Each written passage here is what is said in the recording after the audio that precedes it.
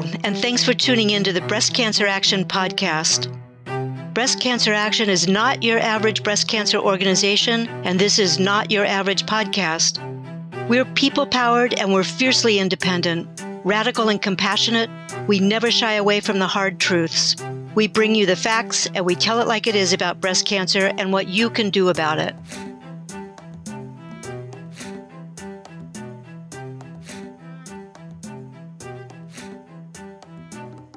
Welcome to the Breast Cancer Action podcast. I'm Karuna Jagger, and I'm your host. We've had a little break between episodes, and I'm coming back to you from my home because for the last 3 weeks now, we've been social distancing to slow the spread of COVID-19. And even though the world feels quiet these days, I'm recording from my bedroom to muffle the squeak of the garbage trucks outside because they are still performing essential services, along with our healthcare workers who are literally putting their lives at risk to save the lives of others. There are so many good people doing heroic acts within a troubled and sometimes broken system. COVID-19 reveals many of the cracks in our healthcare system, and it reveals the way that science can get politicized and co-opted, not in the best interests of public health.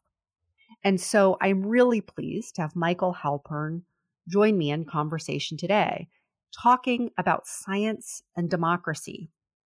Michael's the Deputy Director at the Union for Concerned Scientists Center for Science and Democracy, where he works to promote solutions that ensure government decisions are fully informed by scientific information and that the public understands the scientific basis for those decisions.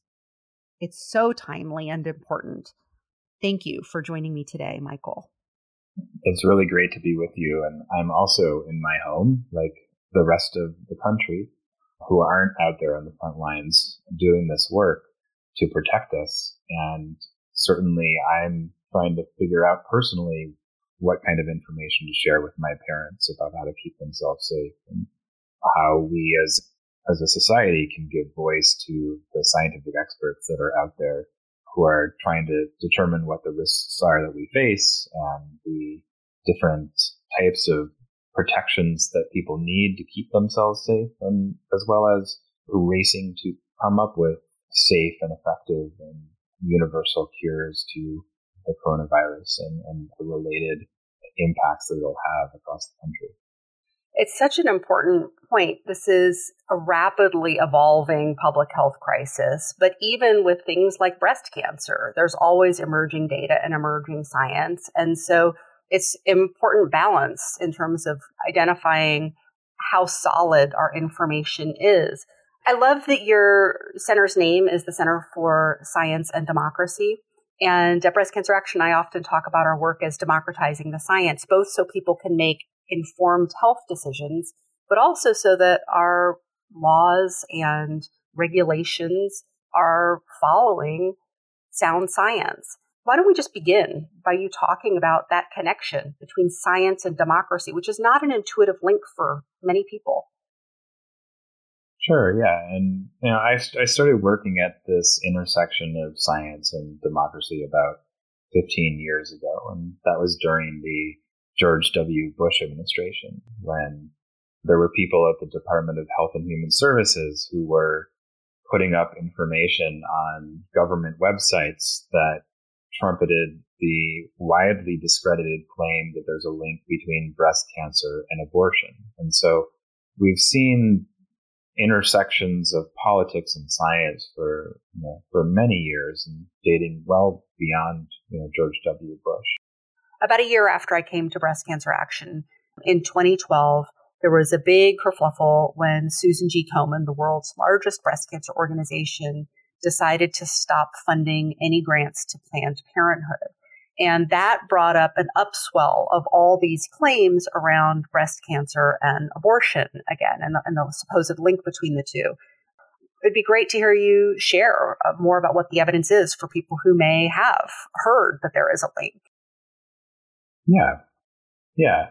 So all of us are deluged by information on a daily basis. And what we need are tools to distinguish between what is credible and what is not credible. The government does play a really important role in informing the public and helping set the terms for public discussion and debate.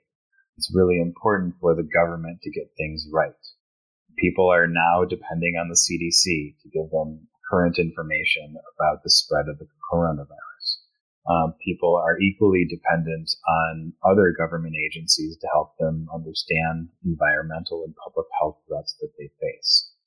Community health agencies and states and local public health authorities all depend on accurate information from the federal government to be able to do their jobs. And so it's important for there to be safeguards in place that ensure that if the federal government puts out bad information, that it can be corrected quickly, and to ensure that scientists are able to put out information in the first place, regardless of whether or not that information is politically convenient or inconvenient to the people who are in power.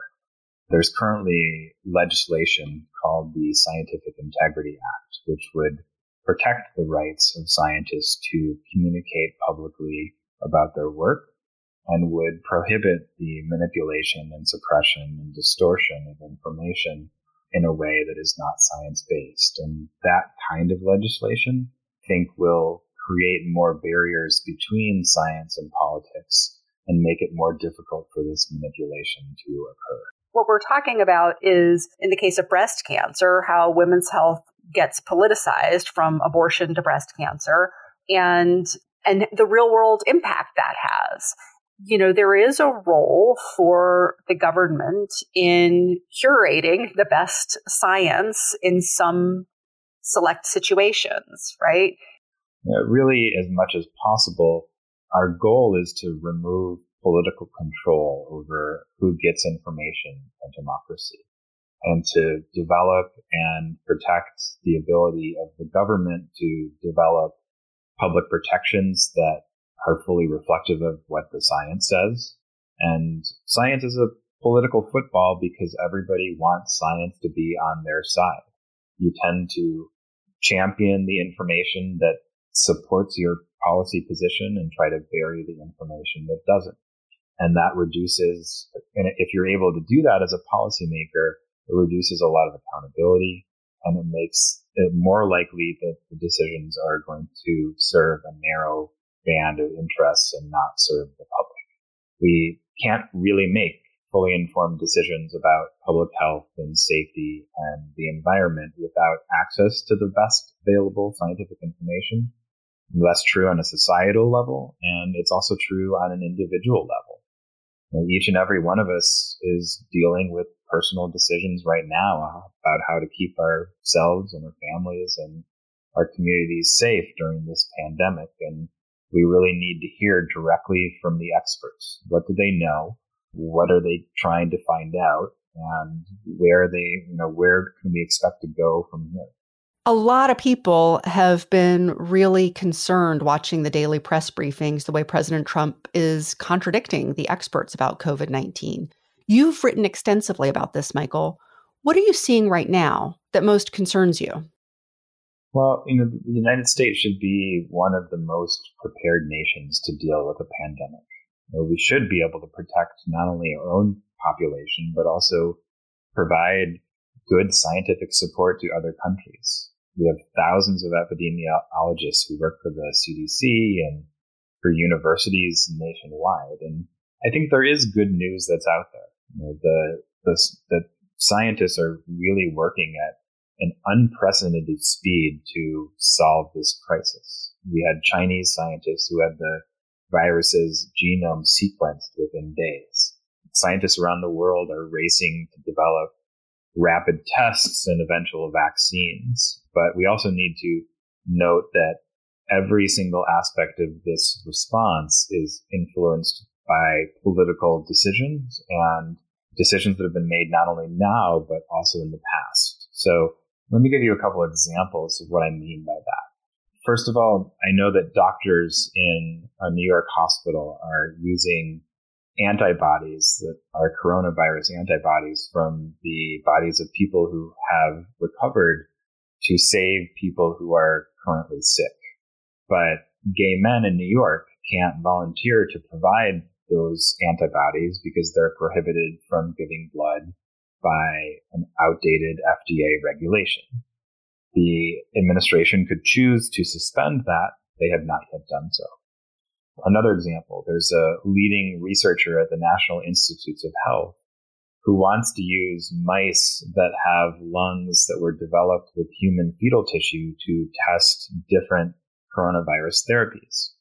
But last year, the Trump administration banned the use of fetal tissue in medical research and has refused to allow the NIH researcher to move forward in this work. And so there are countless areas where the policies around the use of science in policymaking and the use of science itself have a direct impact on our ability to respond to public health threats like this.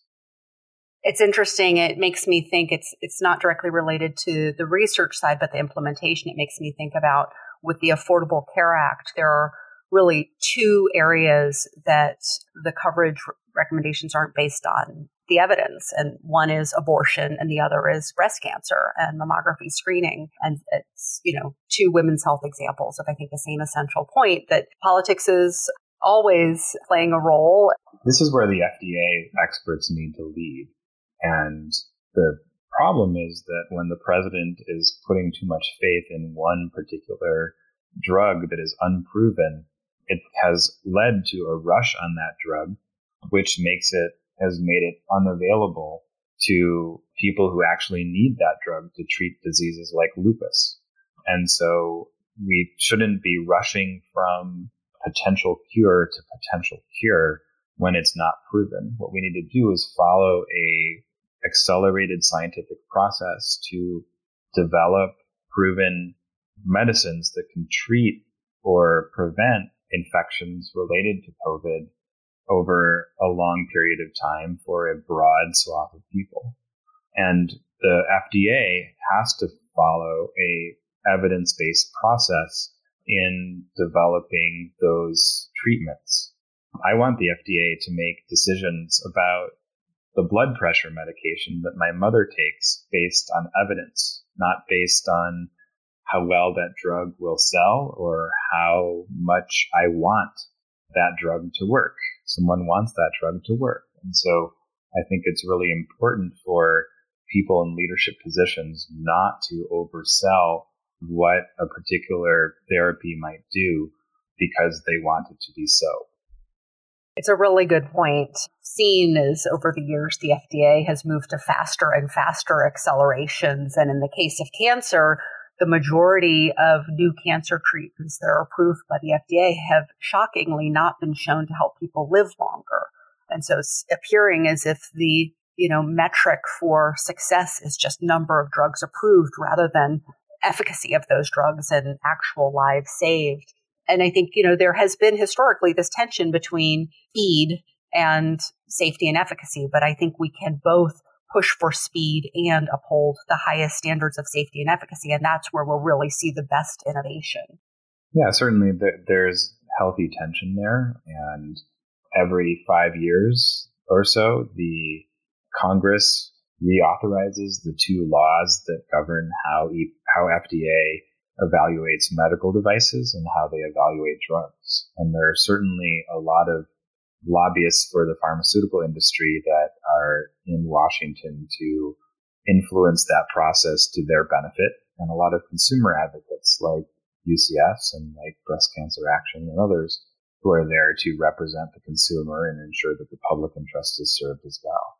Those are, I think, really important conversations that need a diversity of voices so that the system does serve everybody, and it's certainly not perfect. You made the point that science is a political football, that we can find a study to support anything. Yeah, well, so a lot of people would assume that there's kind of this straight line between science and policy, that the experts go in and that policymakers make decisions based on the evidence they receive. But the reality is that it's a lot more complicated than that. And people need to be involved in those processes every step of the way. So scientists who work for the government to be able to consider all of the best available information when they make recommendations and when they make decisions, whether that's on drug approvals, whether that's on chemical policies, whether that's on air pollution standards. Scientists should be able to consider a wide diversity of science and figure out where the weight of the evidence is. Certainly, you can find lots of studies that you can take out of context. You can find lots of data that you can misrepresent to push your policy, your preferred policy forward. But it's when scientists develop air pollution standards, for example, they're looking at thousands of studies and they're trying to figure out where the weight of the evidence is. What are the most influential studies? What are the weakest studies? How do they figure out how to weight different types of evidence as they figure out what recommendations to make about what acceptable air pollution standard should be, or about whether a chemical is safe for humans at a certain level? And I know one of the things that both of our organizations have worked on is what we've called the secret science rule, the quote, strengthening transparency and regulatory science, which sounds great, but unfortunately, like many bills, the name is misleading. We started work on that in the summer of 2018 and submitted formal comments, but I know that you've done a lot of work on that, and this could be a good time to talk about what the secret science rule is and why it matters. Right. And some people might call it the secret science rule, but we call it the censored science rule or the restricted science rule. What the EPA is proposing is that all studies that the agency uses to make decisions have to have their data be fully publicly available before those studies can be used. Now, that sounds like a great idea, but then you learn that most of the studies that EPA uses to protect public health are medical studies, are public health studies that use personal identifying information, that use patient records, that use other types of information that either can't be anonymized or would put patient privacy at risk. So effectively, what would happen is that thousands of scientific papers, many, many data sets would be removed from consideration by EPA. And all that would be left would be industry studies and other types of limited information. And that would make it less likely the EPA would be able to effectively protect public health and the environment. It's really throwing a giant monkey wrench into the whole process by which different pollution standards are based and into the process by which EPA develops scientific assessments. It's such a cynical move to pretend that this rule would uphold transparency and integrity when really it would just undermine the agency's ability to protect public health and safety. According to the proposed rule, any environmental health scientist whose research could be used to protect public health would have to break ethical and legal standards of privacy if they want their studies to be included in the EPA's rulemaking. It's just an artificial conundrum. The administration is disregarding scientific and medical experts. Some of our listeners may have submitted public comments themselves a few years ago, and yet it seems like this is the second time through for this proposed rule. Tell us more about the history of the censored science rule, Michael. So Scott Pruitt, former EPA administrator, he put forth this proposal in 2018. There were 600,000 comments that were submitted as part of the response to this proposal from all kinds of scientific organizations, from advocacy groups like the Union of Concerned Scientists and Breast Cancer Action, and by concerned people all over the country. And the many, many issues that were raised by people as part of that comment period sent EPA back to the drawing board in some ways because they had to respond to all the substantive issues that were raised. And so initially the agency wanted to fast track this. They wanted to get this done as quickly as possible so that they could restrict the types of science that were used in the rules that they were putting forward. But the immense public response meant that they had to go back and rework it. At the earlier in 2020, they released what they called a supplemental proposal, which builds on the original proposal. And unfortunately, instead of going in the right direction, withdrawing it, they decided to expand its reach and make it worse. So not only would it apply to all of the science that is done to support rules and regulations, but it would apply to all of the science that informs EPA scientific assessments of chemicals and other scientific products that EPA puts out. And so, unfortunately, they took a really terrible proposal and made it worse. And now we all have to comment again and explain why this contravenes EPA's mandate. So now we get to tell people how to submit their public comment to the EPA. They can look at the UCSUSA.org website, the Union of Concerned Scientists website. Anyone can sign up on your website, and there's also a way to take action at the UCSUSA.org website. Folks can also submit their public comment anytime before May 18th, that's the deadline, through our website at bcaction.org/censored science. If you go to our website, bcaction.org, there's an easy take action button, and we've got you started with a draft that you can personalize. I also think it's important for us to engage political candidates on these issues, to ask them how are they going to use science in the decisions that they make? What are they going to do to ensure that agencies like the EPA and the CDC are strong and effective, and the scientists who work for those agencies are going to be able to tell the truth to the American public? And if we engage candidates for Congress and candidates for president in those conversations, we're going to go a long way to getting the commitments that we need to improve the use of science in protecting public health and the environment and creating ultimately a better quality of life for all of us. Is there anything else that you want to add? Consider careers in public service. Agencies need really smart, talented, motivated, excited people to fill jobs and to help the public health agencies and the environmental agencies advance their public interest missions. And so as young people are considering their career paths, they should really look to government service as a calling. I want to remind everyone, May 18th is the deadline, so please make sure to make your voice heard and let the EPA know what you think about the censored science rule. Thank you. It's been really great to chat with you. Well, this conversation makes clear why the work of watchdogging is more important than ever. Organizations like ours that don't take corporate funding so that we can always put public health first. Even though breast cancer may not be the top concern for most people right now, it hasn't gone away despite this pandemic. There are people finding lumps and navigating a diagnosis, managing the impact of long-term treatment, and facing the end of their lives. That has nothing to do with COVID-19. And our work is fundamentally about breast cancer, but the impact is bigger than breast cancer in many ways.